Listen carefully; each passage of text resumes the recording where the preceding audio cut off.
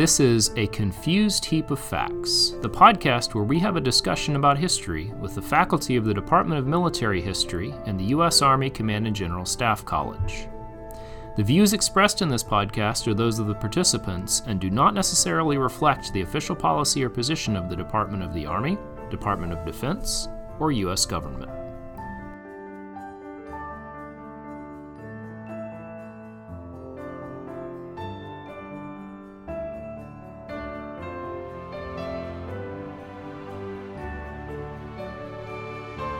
Today we are lucky to have Professor Dr. Harry Laver from the Department of Military History. Thank you for being with us. Thank you. Thank you for the invitation. Happy to be here. And we also have with us Dr. Bill Nance. Happy to be here. So Dr. Laver is, among many things, an expert on General Grant, one of the great figures of the mid-19th century in American military history. And so today what we're going to talk about is Grant, both as a person and as a commander, and his influence on the U.S. military, both the military of the Civil War and afterwards. So Dr. Nance, if you want to take it away. All right, Dr. Laver, first off, what drew you to Grant in the first place? What drew me to Grant? Initially, I'd say it was having been born in Ohio and then growing up much of my life in the American South, I heard Yankee quite a bit. And so I was drawn to the Civil War from a young age. And being a Yankee, I, of course, focused my readings on the northern side, and hence U.S. Grant. But really, I think that the professional interest began when I was teaching in Mississippi and was going to the Vicksburg and Shiloh battlefields and being in what was Grant territory and just seeing the terrain there, learning more about the battles, more intrigued about Grant. And that just led to further reading about Grant, and it just sort of took off from there. Okay, so what is it about Grant that kind of pulls you in? What about Grant? One, he's a winner. But secondly, the more I learned of Grant, his success as a military commander, of course, is part of that and how he achieved that success. But I think at a more personal level, I think Grant really represents something of the American story and the average man, in the sense that, as I think most people who know anything about Grant know, he had some significant personal challenges to overcome. Tremendous failures early in his life, up really until the Civil War began, and of course there's the question of his drinking, which he did have a drinking problem. There's no question about that, not to the degree that we often hear of, but he had a drinking problem. Despite that, Grant continued to struggle and fight. Knowing he had a drinking problem, he was, throughout his life, he struggled with that and sought help when needed and really worked hard at overcoming it and achieved tremendous success. And I think probably everybody has some sort of their own personal struggle, whether it's drinking or drugs or you name it, whatever it is, just personally. That individuals have. And I think Grant, in that sense, set aside all the military success he had, as something of a nice model to follow, of just continuing to press and fight against whatever demons that you have to fight against as an individual. So all that sort of wraps up into my interest in Grant. Okay, Grant's always been kind of one of my personal heroes too. I'm a big fan of the plugger, the hard fighter there. So could you take us through kind of like Grant's early you talked about his early struggles in his early life. So can you talk us through kind of like where did he come from? What made this guy him, his beginnings? Yeah, his early life, it was something of a struggle. He was born in Ohio to a what we would think of today as a middle-class family. His father dabbled in local politics, but it became clear at a very young age to his father, Grant was not destined for greatness. Nothing in Grant's early life suggested he was going to have greatness. Other children called him useless, Grant, rather than Ulysses. Grant himself told the story of, at a very young age, probably about 9 or 10, he got the urge that he wanted to own his own horse. And so he pestered his father relentlessly with determination that young boys, and I think only dogs have, of wanting a horse. Well, a farmer down the road was selling a horse, and his father gave him $25 and said, you go down and offer him $20. If he won't take that, offer him $22.50. If he won't take that, offer him $25. But under no means do you offer more than $25. So Grant, with money in his pocket, heads down, approaches the farmer and says, I want to buy the horse, and my dad says to offer you $20. But if you won't take that, to offer you $22.50, and if you won't take that, offer and as Grant says, it doesn't take an extraordinarily intelligent man to realize how much he had to pay for the horse. So his father knew he did not have a budding businessman on his hands. So with that, his father, through his having dabbled in local politics, was able to get Grant an appointment to West Point. And when his father told him the appointment's come through, Grant said, I'm not going. I have no interest in that. And his father said, well, I think you're going, and if I think you're going, you think you're going too. So very shortly, Grant enrolled at West Point. And during his time at West Point, he was mediocre at best. There was, again, nothing that showed any promise of military greatness. He excelled at horsemanship, which he did throughout his life, barely survived French, did well in math, but other than that, he was just mediocre. Finished 21 out of 39 cadets, so just below halfway, half middle of his class. And from there, he went off into the Army. He fought in the Mexican-American War. He did a competent job, received a few awards, but average again at best.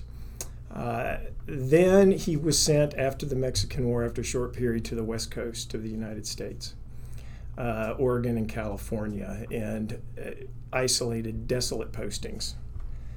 And there was nothing to do. He was miserable. His wife, children were back home. He missed them terribly, suffered from deep melancholy, and this is when he really turned to drink. And so in 1854, we don't know precisely the circumstances, but he resigned from the Army.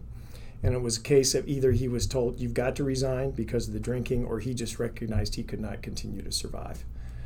So he resigned in 1854, went back home, tried life as a civilian, tried farming, grew rock, not much else, tried business, lost money, went into business with partners, they ran off with the money, so it was just failure after failure. Okay.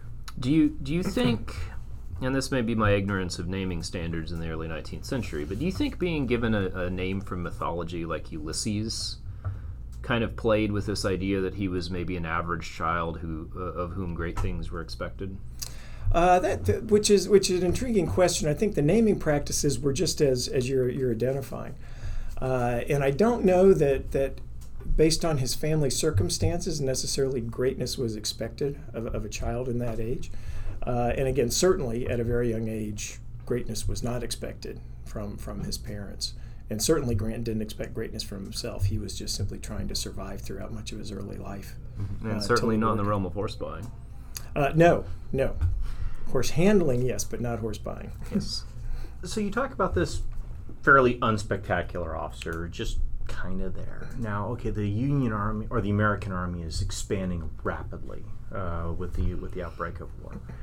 So how does a unspectacular, mediocre junior officer suddenly end up into the point where he's commanding at the general officer level so rapidly? How does he get from there to there? Combination of ability and patronage, politics. Right. So when the war breaks out, Grant is at rock bottom, essentially. He's had to take a job working at his father's leather goods store in Galena, Illinois. And for Grant, this was the worst possible scenario because having to take a job from his father meant he had failed. Right? He had failed earlier as a soldier. He had failed as a businessman. He had failed as a farmer. In his mind, he had failed as a husband, as a father, and as a son. So he was at rock bottom working for his father in this leather goods store. So when the war broke out, immediately the call went out for volunteers after Fort Sumter. Lincoln asked for those 75,000 volunteers, and so people were volunteering. And immediately across the North, communities were looking for anybody with military experience. When Grant resigned from the Army in 1854, he held the rank of captain. And so everyone in Galena knew he had been in the Army, and he was fairly proficient at drill. And so he was given the task of commanding the 21st Regiment of Illinois Volunteers. Took over for their first commander, who was a complete screw-up. Grant got them trained up and fairly proficient in drill. And that was recognized in part by some of the political leadership in Illinois. A congressman named Elihu Washburn noticed Grant, and really Washburn is going to be Grant's patron throughout his career. And so he will begin promoting Grant to higher command. How important in the 19th century political system was that military political patronage system? Quite important. I think those who are familiar with the American Civil War are aware of political generals and the fact that individuals were given military command based on their political power and the weight that they could bring. And so that was very important, especially in the Army in that period where, and maybe not that different today, but where general grade officers, it had to go through Congress, and that's where the patronage came into play. And so Grant having a patron who was sort of backing him throughout really was important, especially early in his career when he still had that reputation. And it was a fairly small army when the Civil War broke out. Grant was known across much of the Army and known primarily for his problems he had earlier in his career. So there was a lot to overcome, but that political patronage was going to be necessary. So Grant spent the entire first part of the war out in the West, what we would know really as the Midwest today. And we look at the problems that the Union Army experienced in the Eastern Theater, mainly Virginia, West Virginia area. But let's talk a little bit more about what kept him in the West. Was it just luck of the draw? Was it his patronage? Was it that's where he chose to be? Why is he out in the West as opposed to kind of going where the action is over into the main Eastern Theater? The initial reason is geography.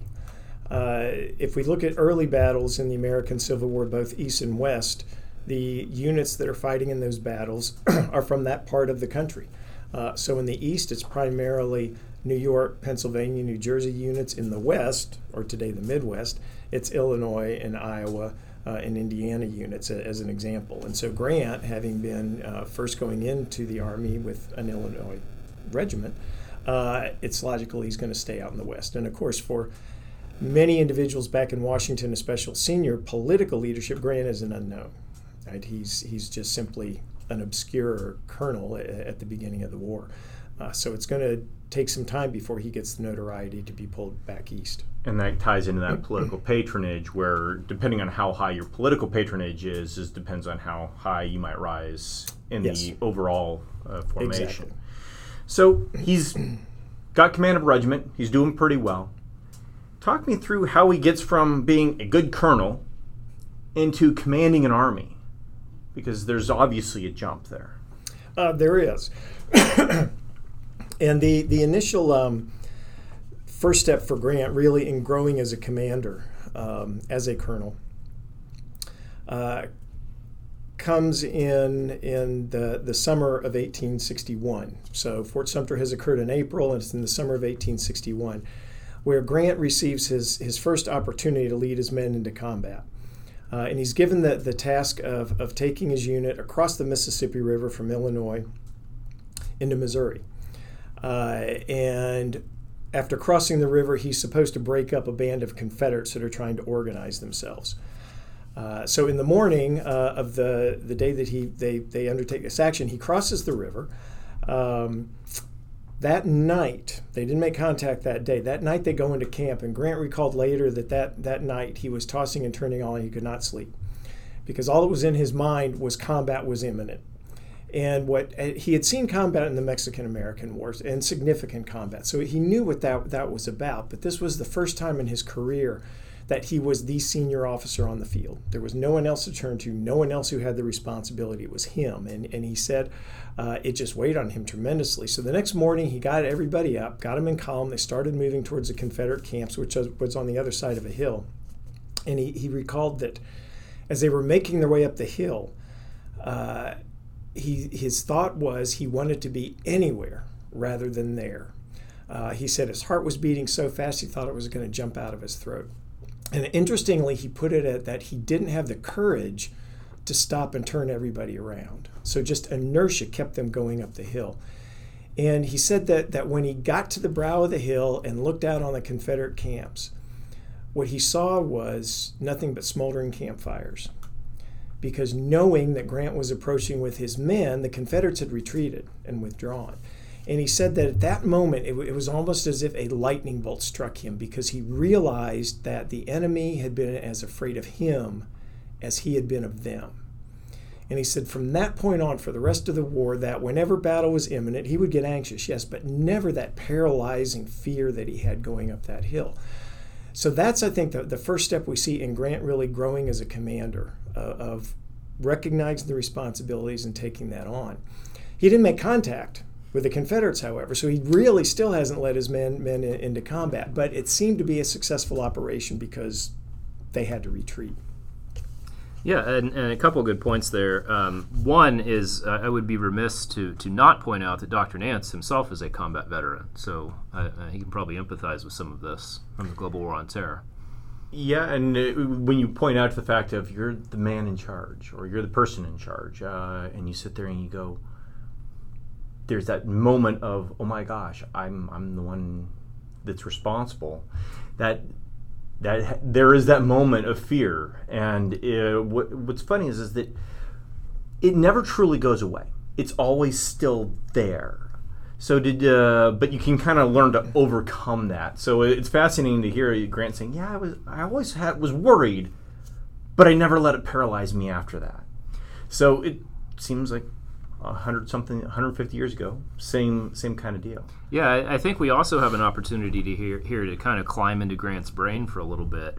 The Civil War is a war of men on battlefields, but it's also a war of ideals, right? So at this early stage of the war, when Grant is proving himself to himself and to others, what is his ideology about the war? What is he saying and thinking about why this war is happening? Yeah, Grant's view, in some respects, I'll say, is not that different from Lincoln's view. That this is a war about the Union and maintaining the Union. Grant was not an anti-slavery advocate before the war.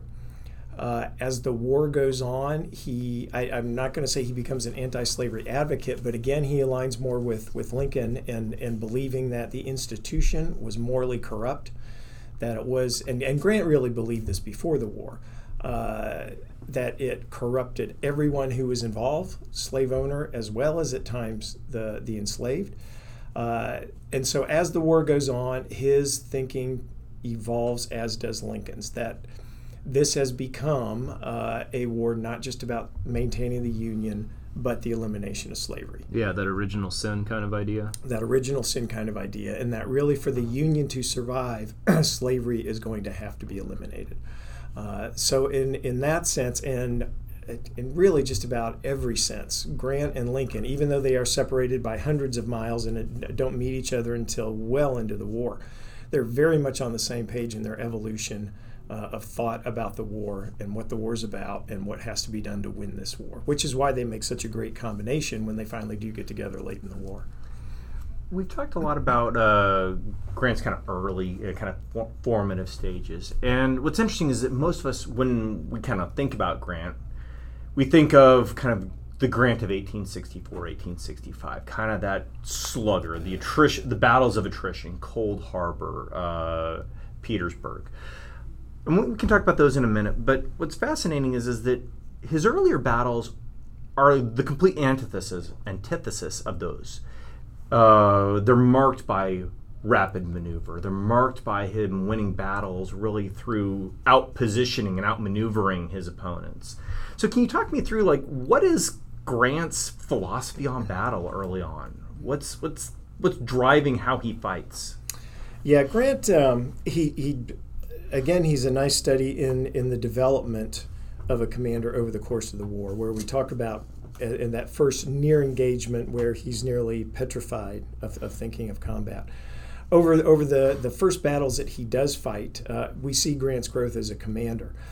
The maneuver part comes with the Vicksburg campaign, but there's a series of battles before that we really see Grant developing.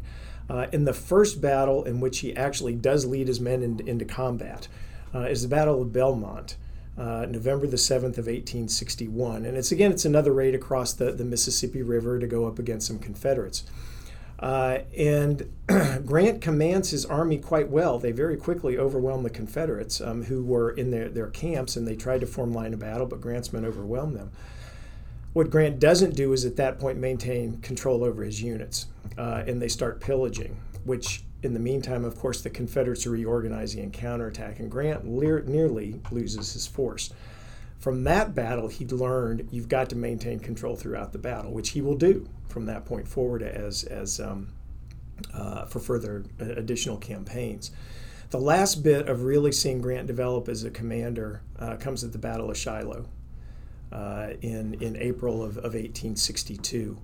And that's a battle in which the truth is, although Grant will somewhat deny it, his army is very much taken by surprise by a Confederate army. The armies are essentially the same size, about 40,000, just off the Tennessee River, southern Tennessee. Over the course of the first day of that fight, the Confederates drive Grant's army back to the Tennessee River. And really, his army is teetering on the verge of annihilation at that point. Night comes, which stops the fighting. And the expectation is across all the Union commanders is that Grant is going to order a withdrawal back across the Tennessee River to the relative safety of the eastern side of the river and live to fight another day. William Tecumseh Sherman is Grant's, at this point, Sherman has become Grant's most trusted corps commander, and Sherman finds Grant very late that night, crouched down under a tree close to the riverbanks. And at first, Sherman says nothing to Grant. Grant's very silent. He's just smoking a cigar. And Sherman finally says to Grant, well, Grant, we've had the devil's own day, haven't we? They had suffered who knows how many thousands of casualties. Units didn't know where their commanders were. Commanders had no idea where their units were. It had just been absolute chaos. And in response to Sherman's question, Grant says, yeah, we have, but lick them tomorrow. And Grant then went on to explain to Sherman how whoever attacks first tomorrow is most likely to win. And Grant, his assessment was right. Both armies were exhausted. Both armies were disorganized and had been through chaos. And so he started issuing orders. We're attacking in the morning, which surprised all of his subordinate commanders. That's the moment where typically I would say Grant really becomes Grant. Of what he had learned over his previous battles, he was putting into play. And if he had not made that decision, if he had withdrawn, I don't think we'd be talking about Grant today. He would have been shuffled off to some far out west posting, and he would have disappeared from history. Do you think his relationship with Sherman and and that mutual trust and relationship they built had anything to played a part in that decision of, I don't know much, but I know I can count on a couple key people, Sherman being one of them, and that's why I'm sticking around? I think to a degree, Shiloh is where Grant and Sherman, I think, really establish firmly their relationship, because Sherman had not been with Grant at his earlier battles. But early in the fight that same day, Grant tried to find his corps commanders, and he found Sherman fairly early. And he saw Sherman was doing the best he could with what he had. Sherman wasn't demanding, I've got to have reinforcements like other corps commanders. Sherman was managing the fight, and for Grant, that was good. So it's really, I think, the establishment of the beginning of that trust that's going to become essential to how the war progresses from that point forward. Yeah, you bring up a good point about, in particular, Civil War scholars and buffs will know of the relationship between Grant and Sherman, two of the kind of formative figures of American military history. How was Grant at developing subordinates throughout his career? Grant, I'm going to say, was quite good to a degree. If we look at Grant's relationship with his various key subordinate commanders over the course of the war, he is extraordinarily successful in his relationship with Sherman, in part because they both had the same philosophy about their approach to war, to the point that it really is a partnership. By the time Grant is General-in-Chief in 1864, he and Sherman are collaborating where they will argue with each other on strategy, which is a credit to Grant that he's willing to listen to that subordinate, and Sherman that he feels comfortable enough that he can do that. Right. A couple of other illustrations of how Grant is with his subordinates and developing them. a relatively speaking young officer named James McPherson rises to Army command by the time he's killed in 1864, and Grant recognizes this is a younger officer who's not as experienced, and the orders that Grant will issue in the communications, you can see Grant in those communications going into more explanations of why they're going to do what they're going to do, whereas Sherman, he can just say, this is what we're going to do, and Sherman almost intuitively understands. So he develops in McPherson an understanding of war and strategy and operations that he doesn't take the time to do with other commanders. I think Grant is especially good at working with his naval counterparts. In his first encounters with his naval counterparts early in the war, in early 1862, he is not very good at this. He essentially ignores them in bringing them into his thinking and the planning, despite the fact they're essential. But the first individual he's dealing with is a naval officer named Andrew Foote, who is quite a bit older than Grant, close to 40 years experience in the Navy at this point. And Foote really sets him straight about the cooperation that's necessary. And we have to remember, this is a period in which the thought of joint operations is not formalized, defined in any way. It's very much personality driven. One service cannot order the other do anything, so it's cooperation. Grant learns very well from Foote early on, and they cooperate amazingly well. And then on the Vicksburg campaign, where David Dixon Porter is the naval commander, and it is essential to the capture of Vicksburg, Grant and Porter are working as almost a well-oiled collaborative machine. They understand each other, they understand the support and the capabilities each service brings to that, and they work very well together. So what's fascinating about the entire Mississippi campaign is we often tend to talk about the land battles, but we forget about that big body of water that so defined the campaign, both for logistics and also as an obstacle. So what's fascinating to me is that you look at Grant, and he's on the wrong side of the river from Vicksburg, and he's trying to get across, and he's trying to get it, and he keeps failing. And so there's the running the Mississippi River. Whose idea was that? Was that Porter's? Was that Grant's? Whose idea is it to just basically make this bold maneuver and flank Vicksburg entirely? Yeah, and this is an example, really, of the collaboration that went on between Grant and Porter. In the early months of 1863, when Grant has the task of taking Vicksburg and opening up the Mississippi River, Porter's there working with Grant. And the number of operations they will attempt to try to take Vicksburg, it is collaboration between the two of them. The three most prominent operations, which we won't talk in detail about, but Lake Providence, the Yazoo Pass, and Steele's Bayou. Porter comes up with the Steele's Bayou idea. Grant comes up with the Yazoo Pass idea. Grant, along with other Army commanders, sort of raises the Lake Providence idea. But at each step of the way, for each of those, Grant is talking with Porter, and they are going back and forth about what can we do. Has there been recon done? Can the Navy actually get through? So it is very much collaborative. By the time we get to the point where the U.S. Navy will sail past the bluffs of Vicksburg under fire that nobody thought was possible, it is again a collaborative effort. Both of the commanders, Grant and Porter, come to the realization that to take Vicksburg, you're going to have to get Grant's army on the eastern side of the river, the same side as Vicksburg, and the only way to do that is to ferry them across the river south of Vicksburg. You've got to get the Navy past Vicksburg, south of Vicksburg, to do that. So they both come to that realization. They're both absolutely committed to taking the city. Porter knows his risk is losing his flotilla going past Vicksburg, but he understands Grant has the risk for his army once the operation begins on land. So again, it's a nice illustration. Both recognize the risks and what their part has to be in the operation to take Vicksburg. And on the Vicksburg campaign, once he actually gets on the other side of the river, it's one of those fascinating points, particularly when we talk about the man that was paralyzed by fear going up a hill just, 2 years prior, now basically cuts his entire army loose from its logistics and marches around the Confederate army completely with his flanks in the open until he can link up back with his naval supports on the north side of Vicksburg.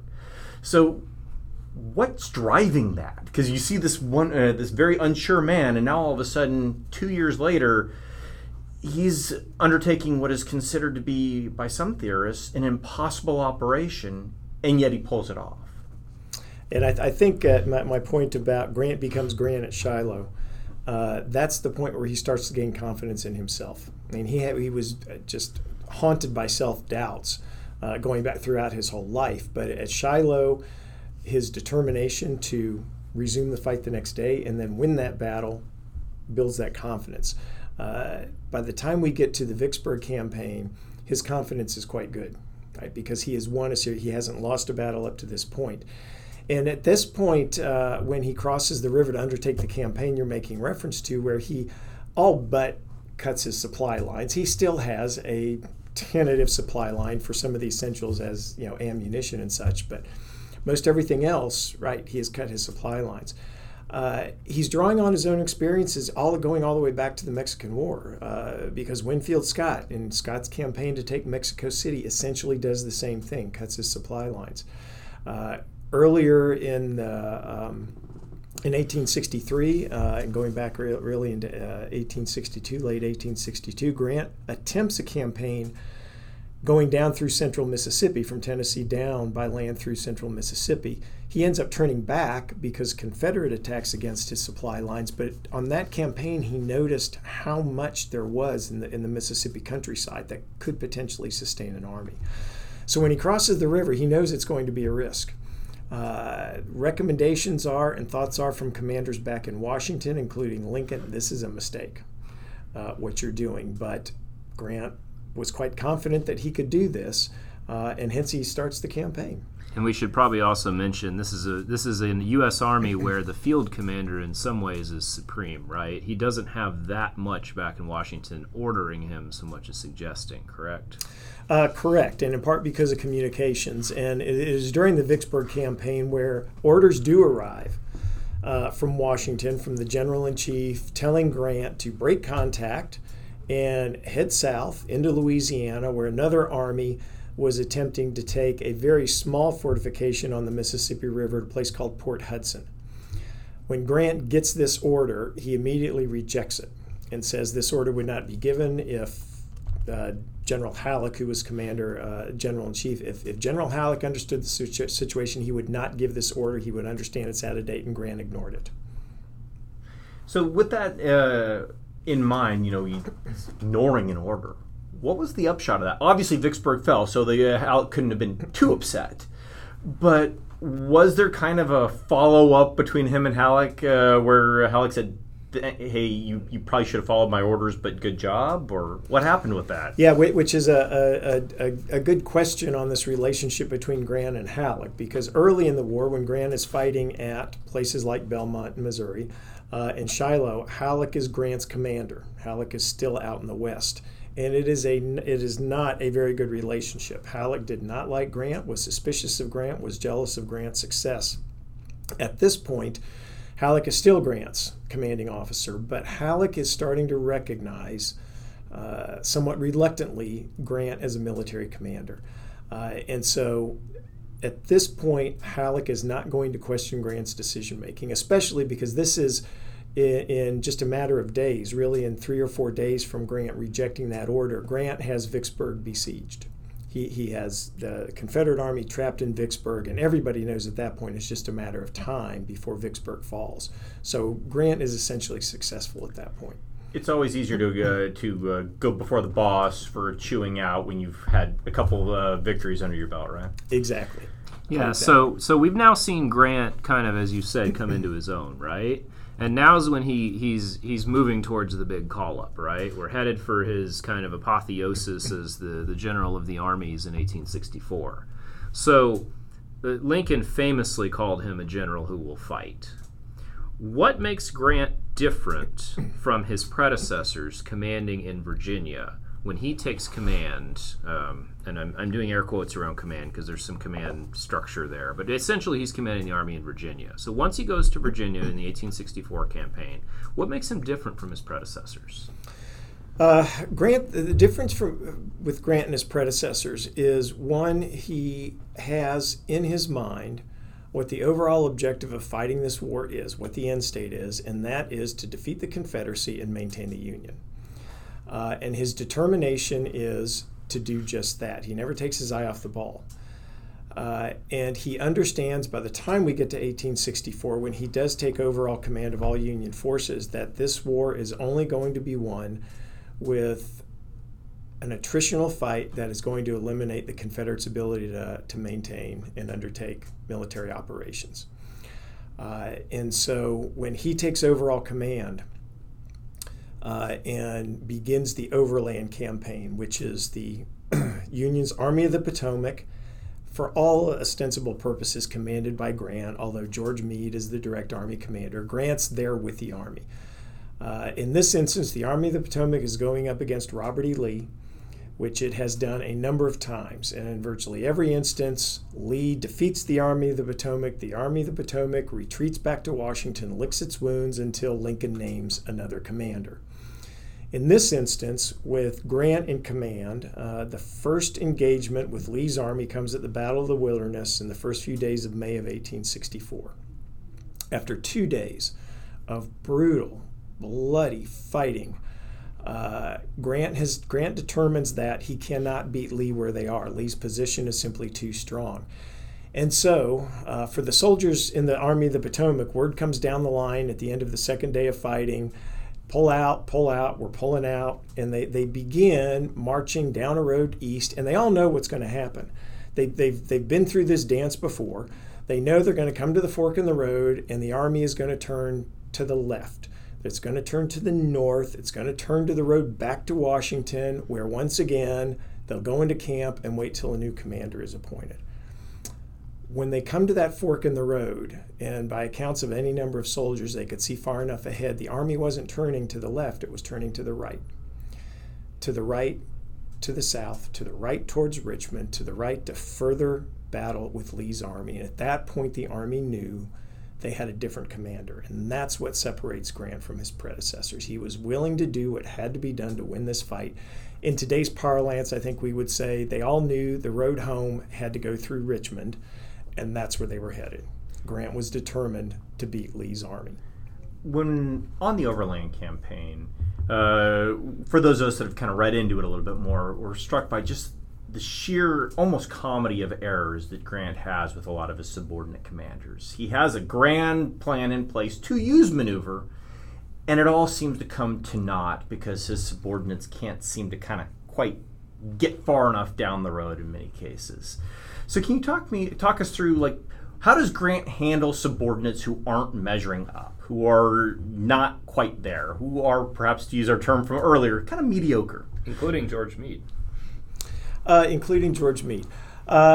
has, at times I would say, too much tolerance for some incapable or less than operable commanders.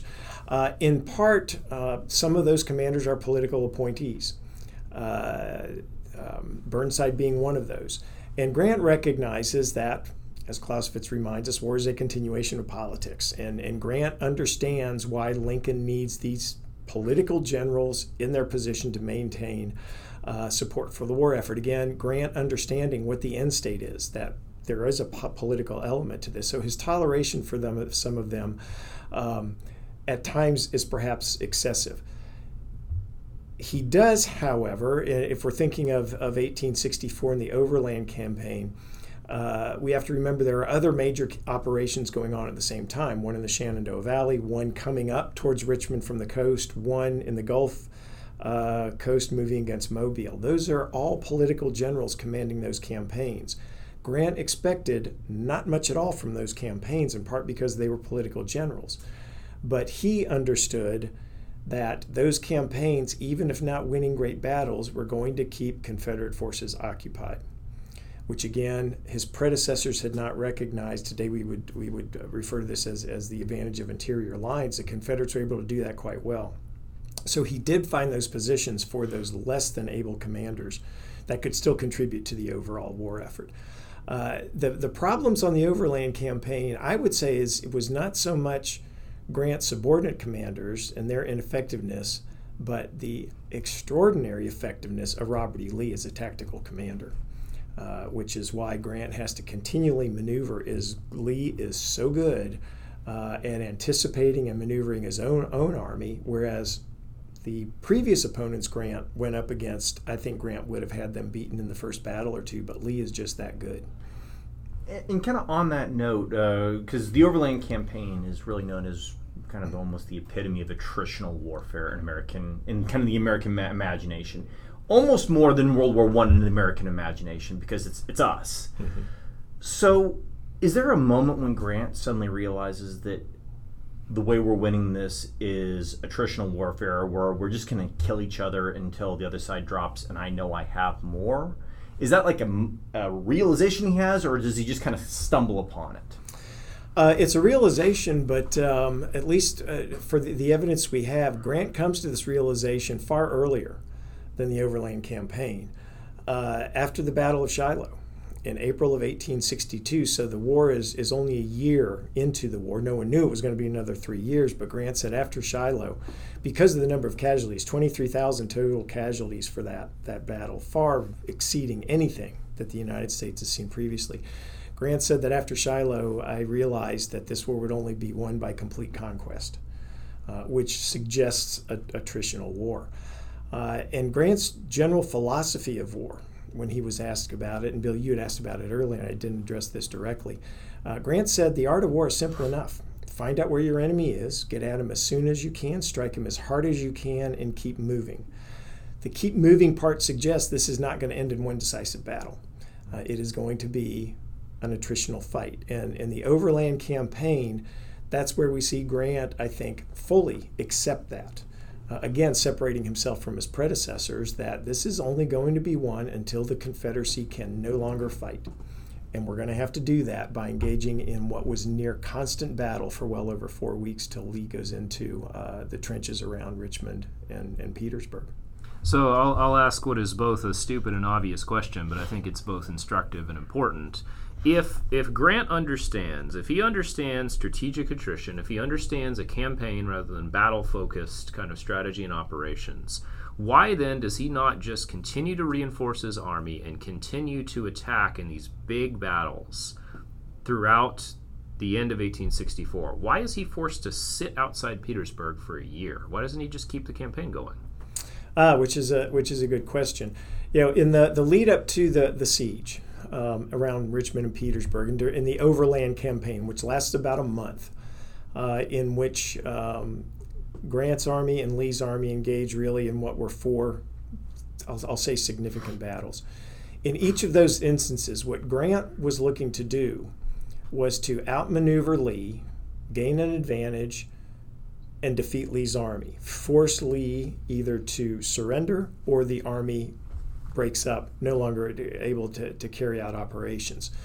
Again, because Lee is so good, Grant is unable to do that. By the time Lee gets to Richmond and Petersburg and withdraws into the fortifications, which have been developed now for really 3 years by the point they go into the siege operations, Grant recognizes that he could take Richmond, but the cost in life would simply be prohibitive. Just could not do it.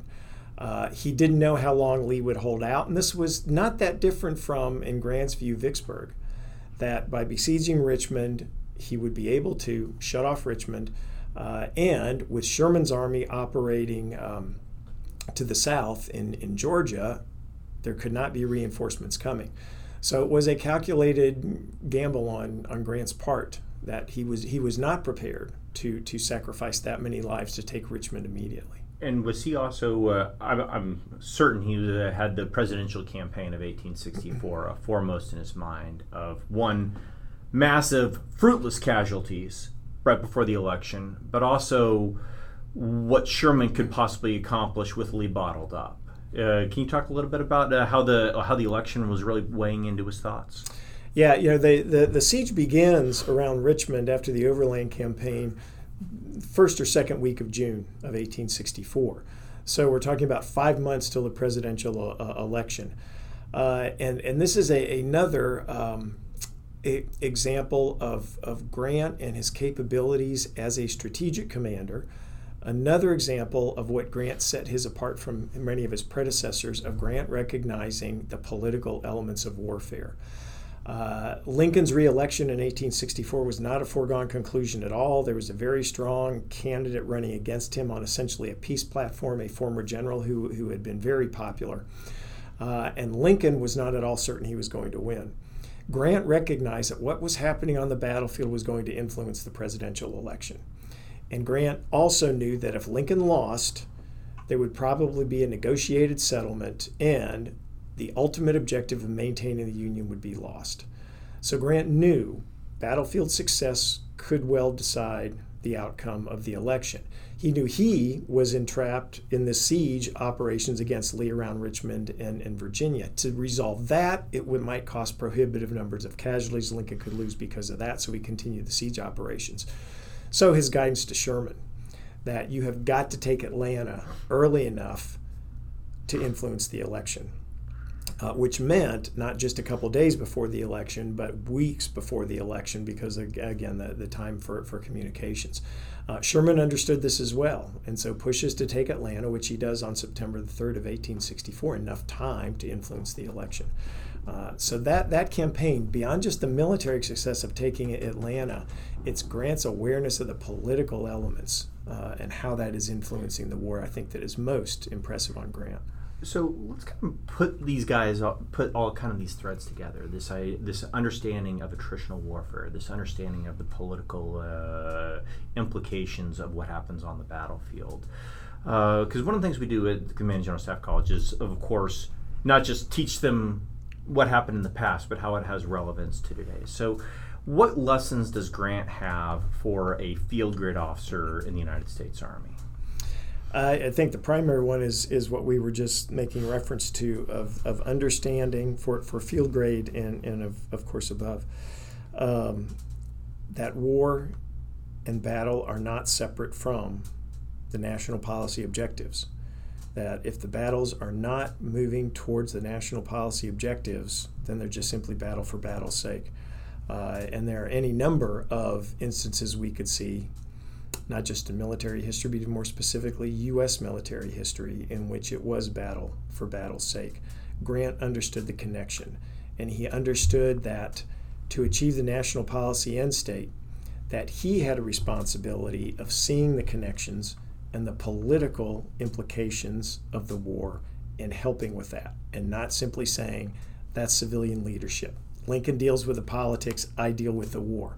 Lincoln had a responsibility as well to understand the national policy end state and how the battles could help achieve that.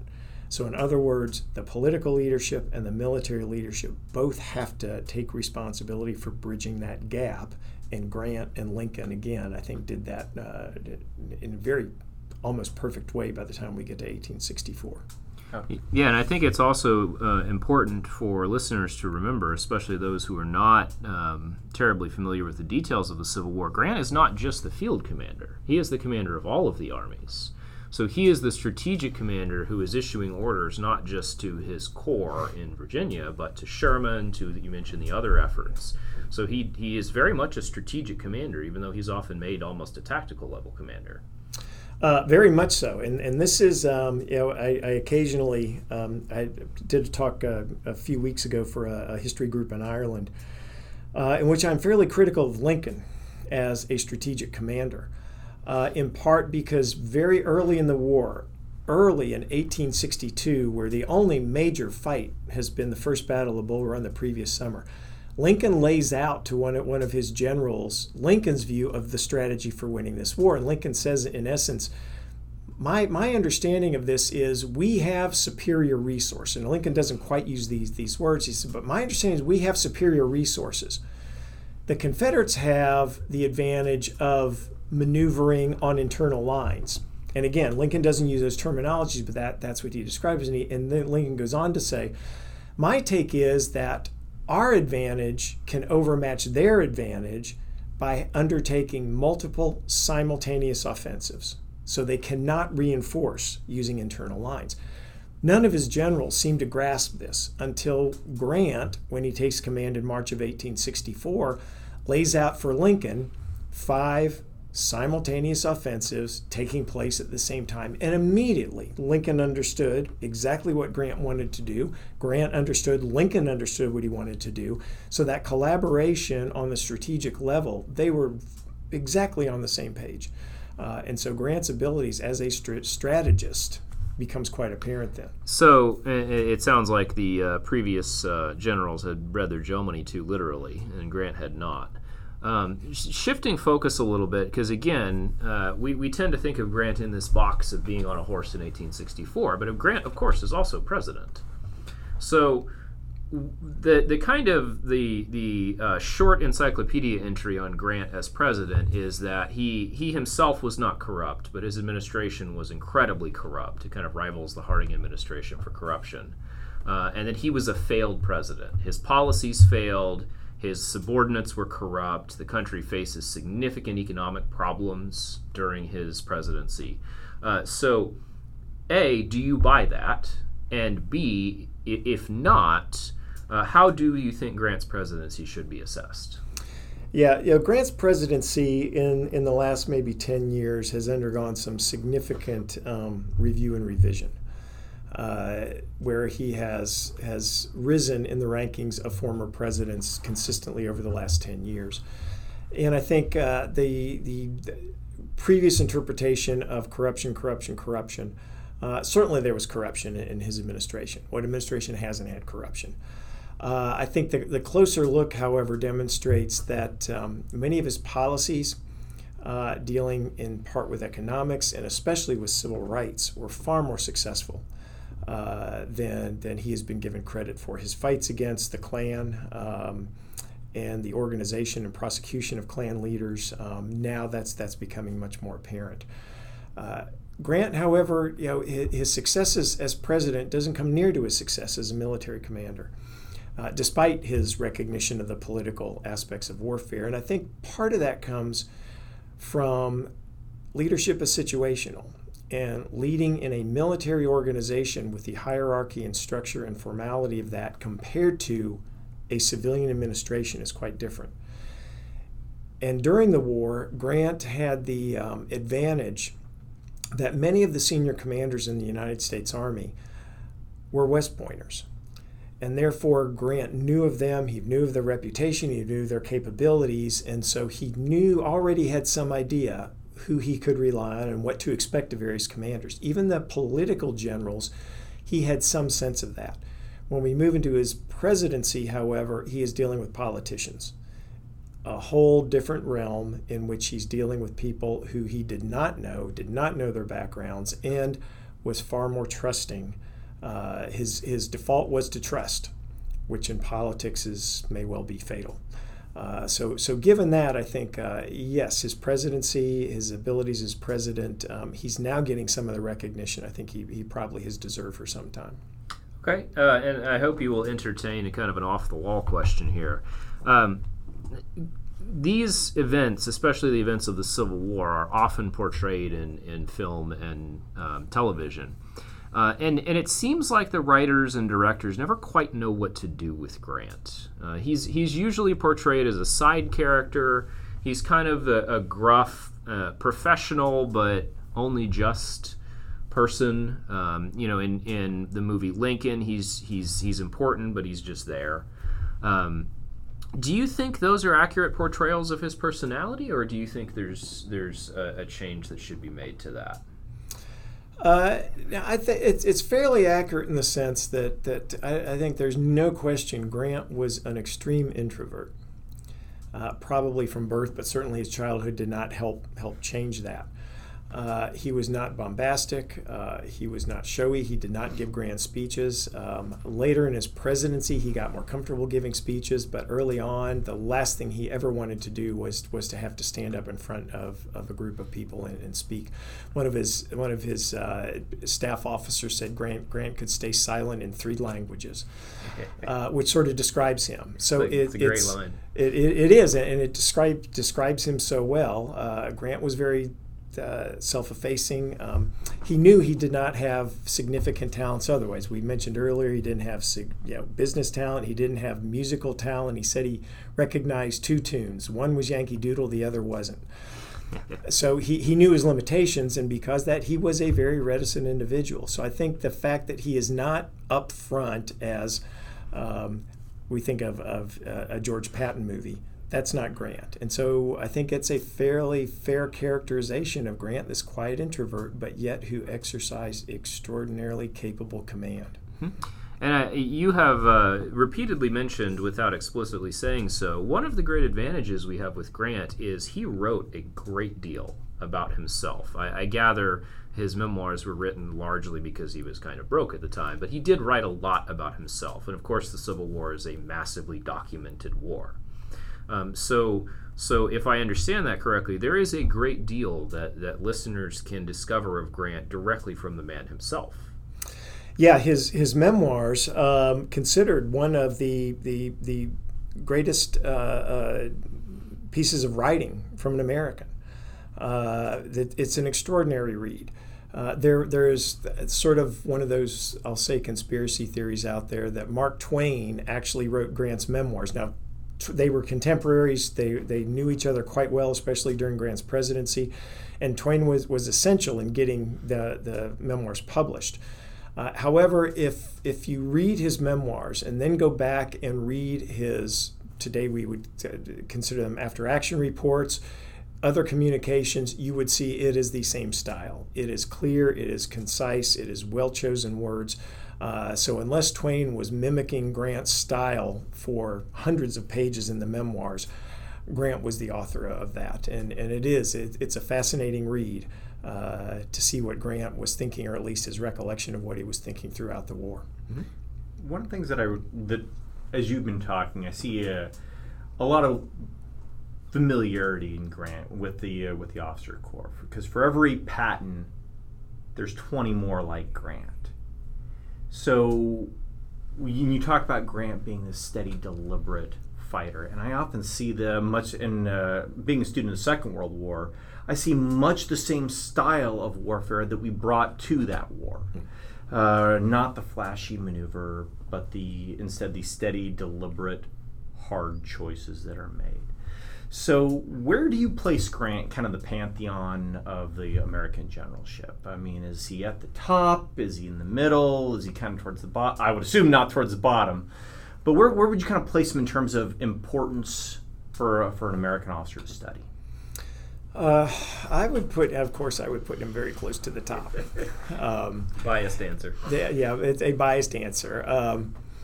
The top three, my top three, it's almost cliche to say, and for different reasons, but Washington, Grant, and Eisenhower, each from a different century, but each the right person at the right time with the right capabilities. And Grant, yes, I would put towards the top of that. Well, no, not above. I will keep Washington at the top of the list, but Grant very much so. And in part, Washington is almost the unattainable. He is such that sort of marble man in our mythology, but Grant is not. Grant had significant faults, and that's again what Grant won more battles, though. Grant won more battles. They both won their war, which is maybe what counts. Grant's more the approachable. Again, because of all of his faults and all the difficulties he had, always fighting to overcome it, and became extraordinarily successful again. So in that sense, yeah. Yeah, and I think you make an excellent point to bring us back to the beginning. Washington is the marble statue, right? He is an almost singular figure in history, not just American history, whereas Grant, as you've said, he didn't so much have feet of clay as he had an entire body of clay and a brain that worked for the Army. But yeah, I think you made a very good point about how Grant is the American, both in his positives and negatives. Mm-hmm. Dr. Laver, thank you for being with us. This was a fascinating talk. Thank you for the invitation again.